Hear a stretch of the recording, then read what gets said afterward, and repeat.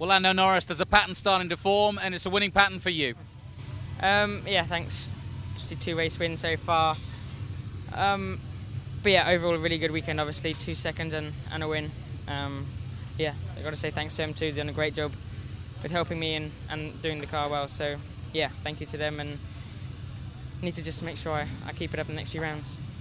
Going on to Hampton Downs, how will you prepare for that? It's another track, it's new territory again. How do you go about getting ready for a race? Well, obviously we've got all the data and video from last year, so that's the main things we got, to be honest. And that's the only way I've prepared for today, this weekend and last weekend. It's just basically from data and video from last year. So obviously it's working out pretty well, but I'm sure especially Brandon's going to be strong in the next few races. Yeah, I'll do my best. And finally, how are you enjoying the series? Obviously a lot of anticipation before you got here, but what do you think?